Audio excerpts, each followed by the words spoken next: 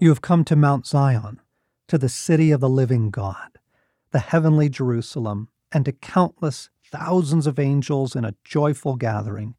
You have come to the assembly of God's firstborn children, whose names are written in heaven. You have come to God himself, who is the judge over all things. You have come to the spirits of the righteous ones in heaven, who have now been made perfect. That phrase, the righteous ones made perfect, I can hardly speak. Finally, the totality of our being will be saturated only with goodness. Think of it. Think of all that you're not going to have to wrestle with anymore. The fear that has been your lifelong battle, the anger, the compulsions, the battles to forgive, that nasty root of resentment.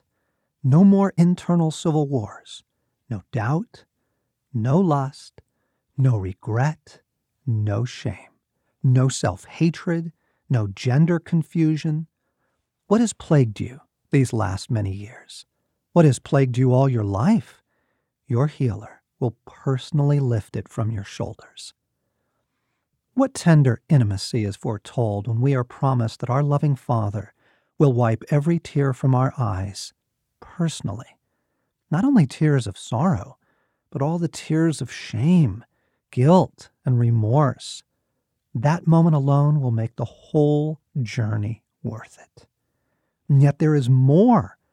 The armies of heaven ride in on white horses, dressed in white linen. It's a symbol of the righteousness that now radiates from their hearts, the center of their being. The radiance is character. It is goodness.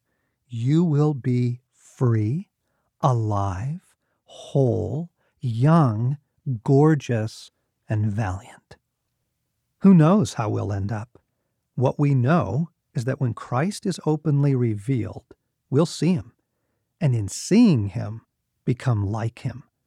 All of us who look forward to his coming stay ready with the glistening purity of Jesus' life as a model for our own. 1 John 3. We will have the character, the internal holiness of Jesus himself. You will finally be everything you've ever longed to be. Not only that, it can never be taken from you again. Eternal life means life unending, life that never dims nor fades away. You will be in your glory to live as you were meant to live and take on the kingdom assignments God has for you. Have you ever imagined what you would be like if the fall had never taken place? Have you ever wondered what an unbroken, unstained, glorious, true, unblemished version of you would be? No false self, no woundedness, nothing shaped by the broken, mad world? No? Me neither. It's almost incomprehensible.